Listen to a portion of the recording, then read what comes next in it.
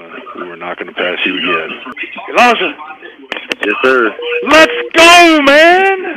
Yes, sir. Dude, I'm telling you, we've been excited about this. I thought we lost you when we moved up, and I'm excited to get you here. We're excited to get you here. We got a heck of a foundation growing, man. It's gonna be fun. Feel me? Yes, sir. I can't wait. All gas, brother. Let's roll, man. Hey,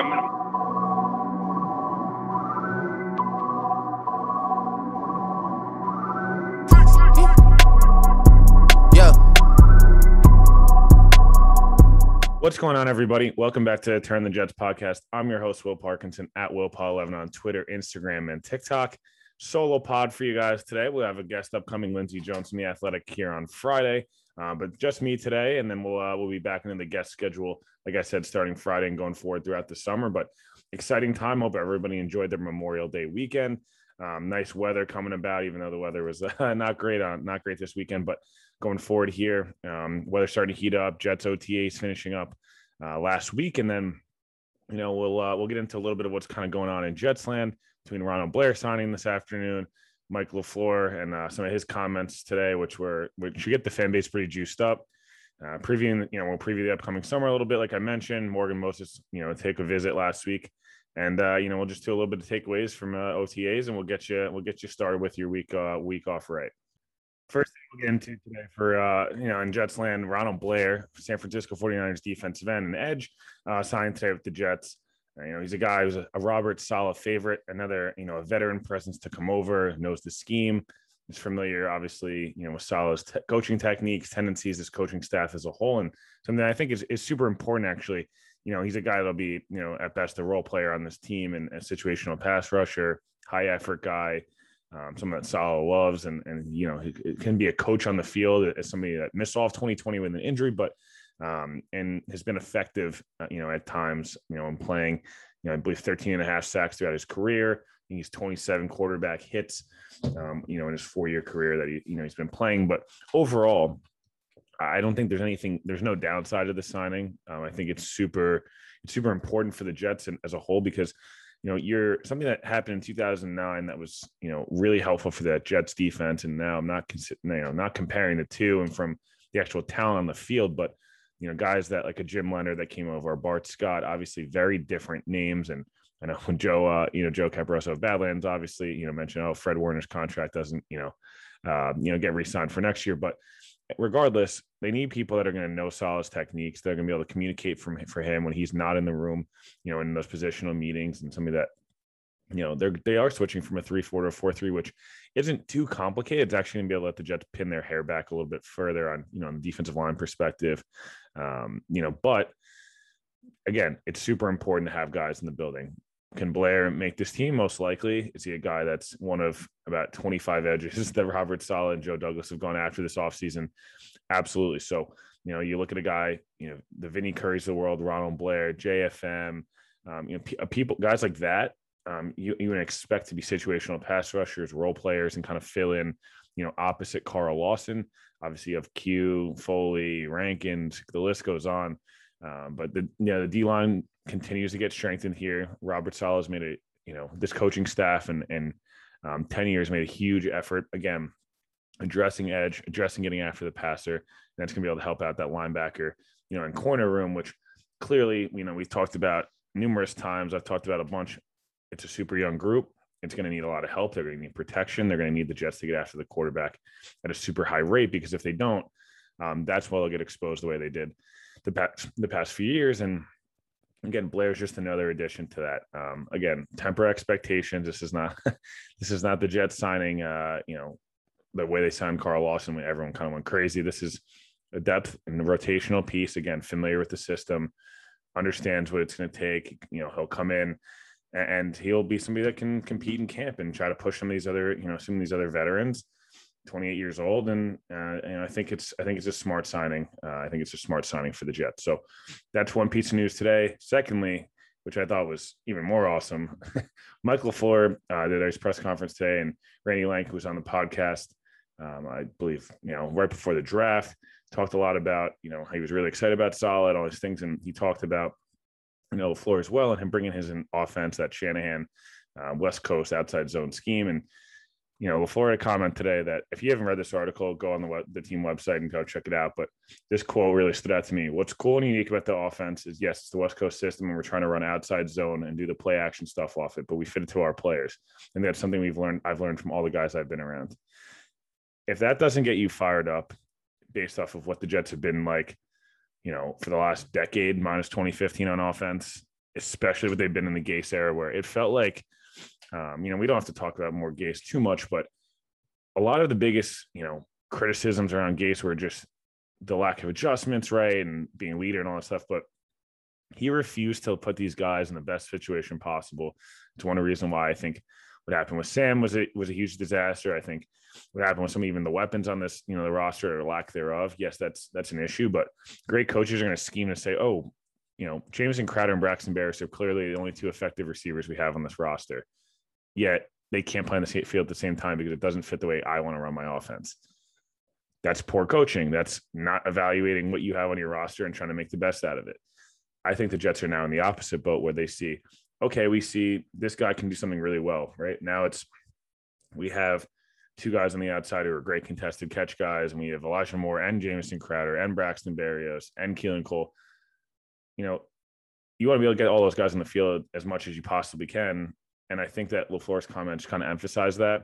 Obviously, they're just comments. We have not seen him call plays, plays for this team, and there's a long way to go there. But these comments are super, super important. I cannot emphasize enough how the Jets just feel like they've always had a lack of. They have a bunch of weapons, or even if they're not great, but they're good enough to get do better than what they're getting out of it. It's partly because they're never put in a good position to do things. Even you felt like looking back in the late 2000s, early 2010s with the Rex years, and Brian Schottenheimer's called plays for a long time in the NFL, and that's great. But I feel like he wasn't able to make that offense work as well as he probably could have. It was very basic, simple stuff, and didn't feel like there's a lot of weapons on that team. You look back, and even 2015, there's a ton of weapons. Those offenses stood out because the talent was just so good. I mean, obviously the 2009, 2010 offenses were mostly run game based, even 2008, but I'm excited about LaFleur's comments, like I mentioned, the signing of Ronald Blair as well today. Those both keep pointing, the direction keeps pointing up for the Jets. Everything that you see, you hear from Saleh, from LaFleur, from Wilson, CJ Mosley's comments, this week, and list goes on, and there's just a lot of great energy, around the building. I think there's a ton of optimism about what this team can be, not just this year, realistically, probably like I mentioned, maybe between a 6 and 8 win team, if they get really hot, maybe a 9-win team. If things don't go great, Wilson's not able to stay on the field or something like that, lose some close games, maybe a 5-win team. But, this is all stuff that if you survive the Adam Gase years as a Jets fan and dealing with the negativity, his way, my way or the highway, but your way not really working at all. This is a great thing to hear, and something I'll be interested to see how he's going to actually call plays. Like I said, we haven't seen that. He obviously has worked under Kyle, and that's great. Now let's kind of put it to the test, because all the things that are being said, all the things you're hearing, I'm hearing look great. So, kind of go from there. Next, we're going to get into just some of the takeaways. I know we mentioned a little bit on the pod with Joe on Friday, but I just want to mention a couple of the other takeaways I had from, OTAs. Obviously, you don't want to overreact to their first practices, with the veterans there and, just in helmets and things like that. And, obviously not wearing pads. It's literally internal practice and all that type of stuff. But I know we mentioned a little bit again. A couple of things that really stood out to me is just, again, we mentioned some in the past segment, but the youthful energy the Jets have. It's one of the younger teams. It feels like in the NFL, even the veterans, guys that have been there for a long time, 27, 28 years old. This isn't a team stacked up with guys that are over the hill or, hanging on for one last run, and similar to the Gore, Demaryius Thomases, even looking back to the Plaxico Burress's and players like that are probably past it and, or were past it. And, they kept running them out there expecting the same thing. So, that stood out to me. Again, CJ Mosley being on the field and watching him, and he looks great. Watch guys that, are coming back, like a Ty Johnson, the Michael Pirine, who are competing in that running back room with a Tevin Coleman. That'll be about, a battle to watch of who kind of, I think, and I think most people think Michael Carter will realistically be the starter for at least a majority of the season, or take a majority of the snaps. that'd be interesting to see who kind of wins that second running back battle. You kind of assume it's Tevin Coleman at this point. Has been in the system again. Now they've got a guy both from the 49ers offensively and defensively, guys who might not be starters or superstars, like I mentioned, the Bart Scotts of the world from 2009. But I think it's super important now on the offensive side of the ball. We mentioned LaFleur's comments to have a guy like Tevin Coleman who's been in that system in both in Atlanta and in San Francisco, knows the way, knows LaFleur, knows Saleh, can be a leader both vocally, and in the classroom, for lack of a better term, with some of these young backs. The Jets running back room is super young, minus Tevin Coleman. It's Johnson, P. Ryan, Josh Adams, Michael Carter, and all those guys are 23, 22, 21 years old. So I'm interested to see how that kind of plays out. That's something that, I noticed looking at, the Jets be able to use the, running back out of the backfield, help Wilson as another security blanket. Obviously, Corey Davis, it looks like he got pretty banged up, during OTAs, but, should be fine. Just kind of escaped there a bit because, an injury to Corey Davis already on his shoulder would have been brutal for Jets fans. The excitement around Corey Davis, obviously. Mims back on the practice field, who looks like he's been in the gym working out, getting both those hamstrings back together. We know we mentioned with, DJ a little bit of how much of a struggle that really was for Denzel Mims last year to, tear both hamstrings as a rookie in Gase's offense during COVID. And the fact that he still shined and was a weapon last year that even in, minimal spurts you were able to see. Very excited about that. And, look to the offensive line is the next thing. And, the Jets had Morgan Moses come in, for a visit last week, right tackle, grayed out really well last year. I'm interested to see if that kind of the Jets can make a move there.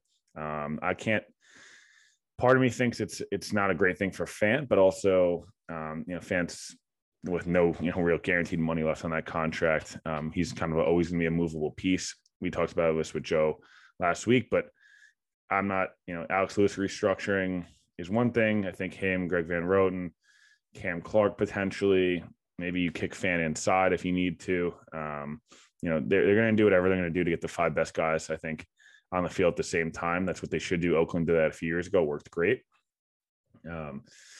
Again, the offensive line is going to be a question mark until we see, the left side. No one should be worried about, even if these guys are super young. The right side is not great. It might not be bad, and the Jets just need it to be serviceable going forward, especially going to training camp.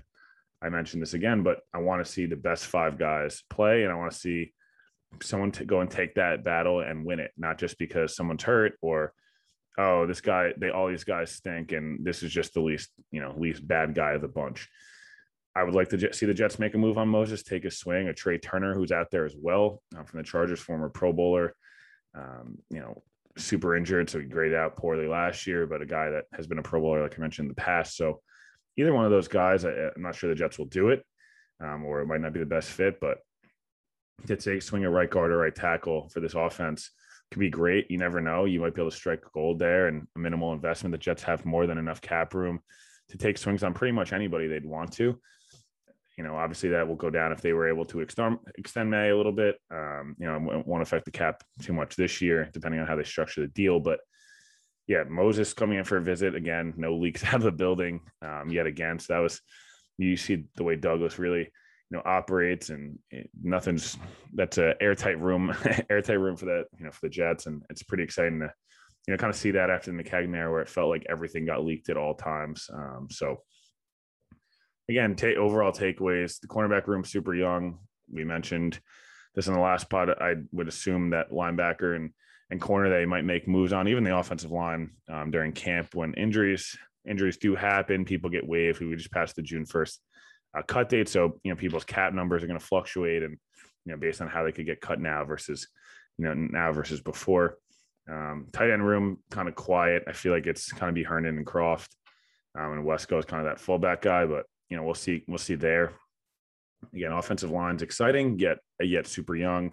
Receiver group, very, very exciting. Probably the best group of weapons the Jets have had since 2015 or going back to probably 2010. So, yeah, I like the way Wilson looked. He was obviously 7-on-7 mostly, and even team drills, you're dealing with guys, you're not in pads. There's a lot of, very basic install for a lot of this stuff. So getting Zach Wilson up to speed, him being a film junkie is going to be, be huge there. Him being attached to the hip to LaFleur. And I know I've said this before, but I can't emphasize enough how important it is for Zach Wilson's development that they've not only brought in a young play caller from a proven system, a head coach who's bought into the quarterback, a GM who's bought into the quarterback. All of their contracts all are lined up with Zach Wilson's contract. So they need him to be as good for their own sake as anything.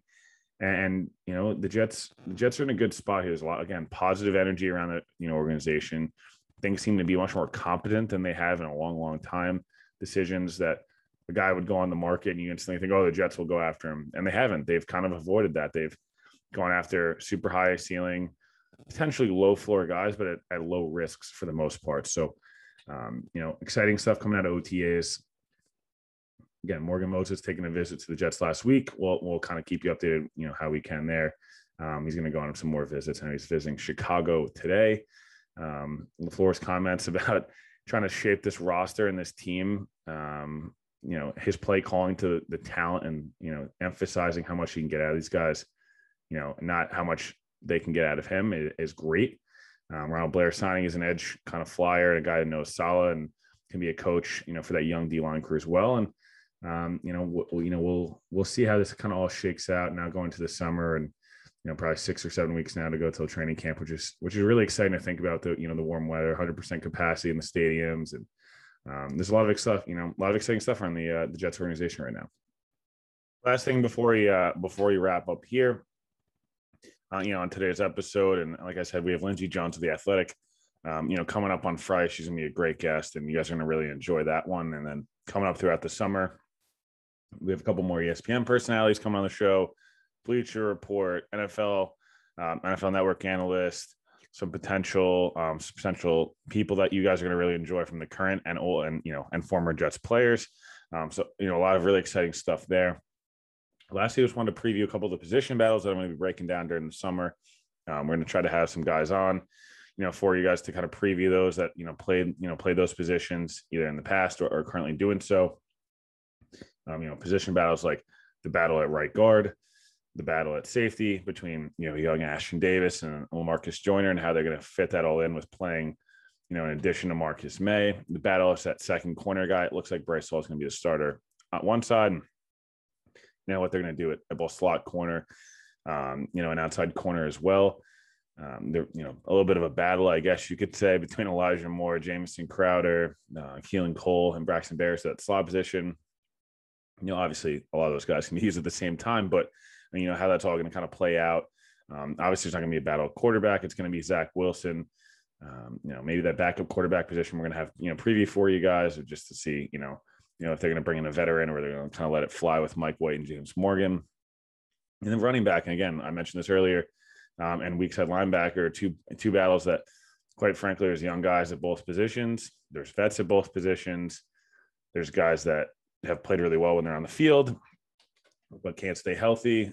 So Tevin Coleman or Blake Cashman, for example, have not been able to stay healthy the last couple of years. But when they were right, they've been great, or they've been very productive. You have a guy like Gerard Davis, who high ceiling, but we're not sure what we're going to get. Obviously, being in that Detroit system, which I kind of compared to, the way Adam Gase is for offense, Matt Patricia seems to be for defense. So, the running back position, both Michael Carter's at slot corner and running back will do. And we'll kind of preview all those positions. Like I said, some huge guests coming up, short pod today, but, OTA is finishing up, obviously super exciting. Ronald Blair, now a Jet, a guy that can help, Robert Saleh communicate on the defensive side of the ball. The Jets are going to be running their offense to get the best out of their players, not out of the system, which is probably the best thing I've heard, again, in a long time from a Jets coach.